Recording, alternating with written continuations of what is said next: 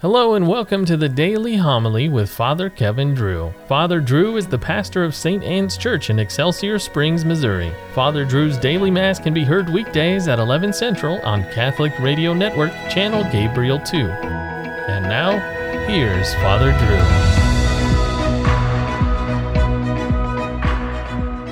Drew. A reading from the book of the prophet Hosea. Thus says the Lord, "Return, O Israel, to the Lord your God. You have collapsed through your guilt. Take with you words and return to the Lord. Say to him, forgive all iniquity and receive what is good, that we may render as offerings the bullocks from our stalls. Assyria will not save us, nor shall we have horses to mount. We shall say no more, our God, to the work of our hands, for in you the orphan finds compassion.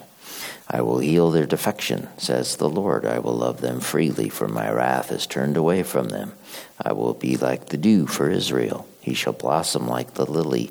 He shall strike root like the Lebanon cedar and put forth his shoots. His splendor shall be like the olive tree, and his fragrance like the Lebanon cedar. Again they shall dwell in his shade and raise grain. They shall blossom like the vine, and his fame shall be like the wine of Lebanon. Ephraim, what more is he to do with idols? I have humbled him, but I will prosper him. I am like a verdant cypress tree. Because of me, you bear fruit. Let him who is wise understand these things. Let him who is prudent know them. Straight are the paths of the Lord. In them the just walk, but sinners stumble in them." The word of the Lord. The Lord be with you. A reading from the Holy Gospel according to Mark. One of the scribes came to Jesus and asked him, "Which is the first of all the commandments?" Jesus replied, "The first is this, Hear, O Israel, the Lord our God is Lord alone. You shall love the Lord your God with all your heart, with all your soul, and with all your mind, and with all your strength. The second is this, you shall love your neighbor as yourself. There is no other commandment greater than these."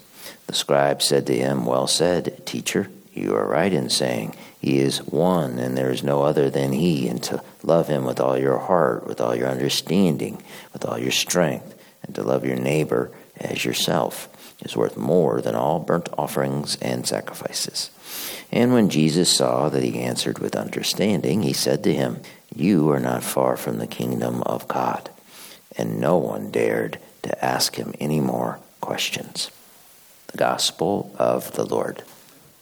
And no one dared to ask him any more questions.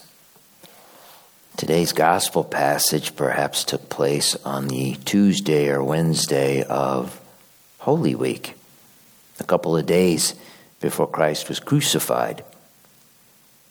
There were several thousand pilgrims in Jerusalem for the Passover, and those of them packed in the temple watched in astonishment as a peasant laborer from backwater Galilee destroyed all the arguments of the learned scribes and the Pharisees.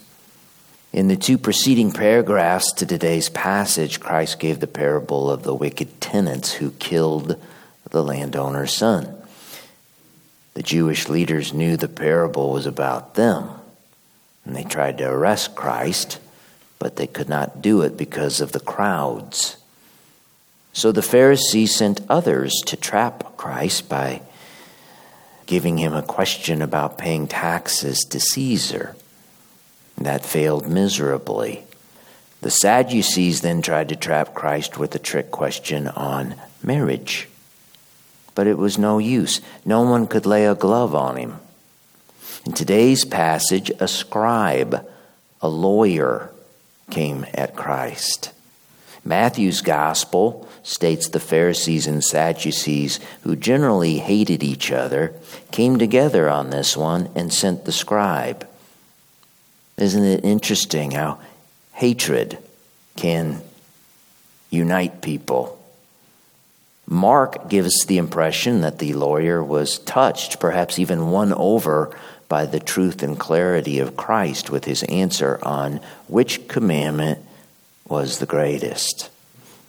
A priest scholar wrote, "According to the rabbis, the written law, or Torah, contained 613 precepts.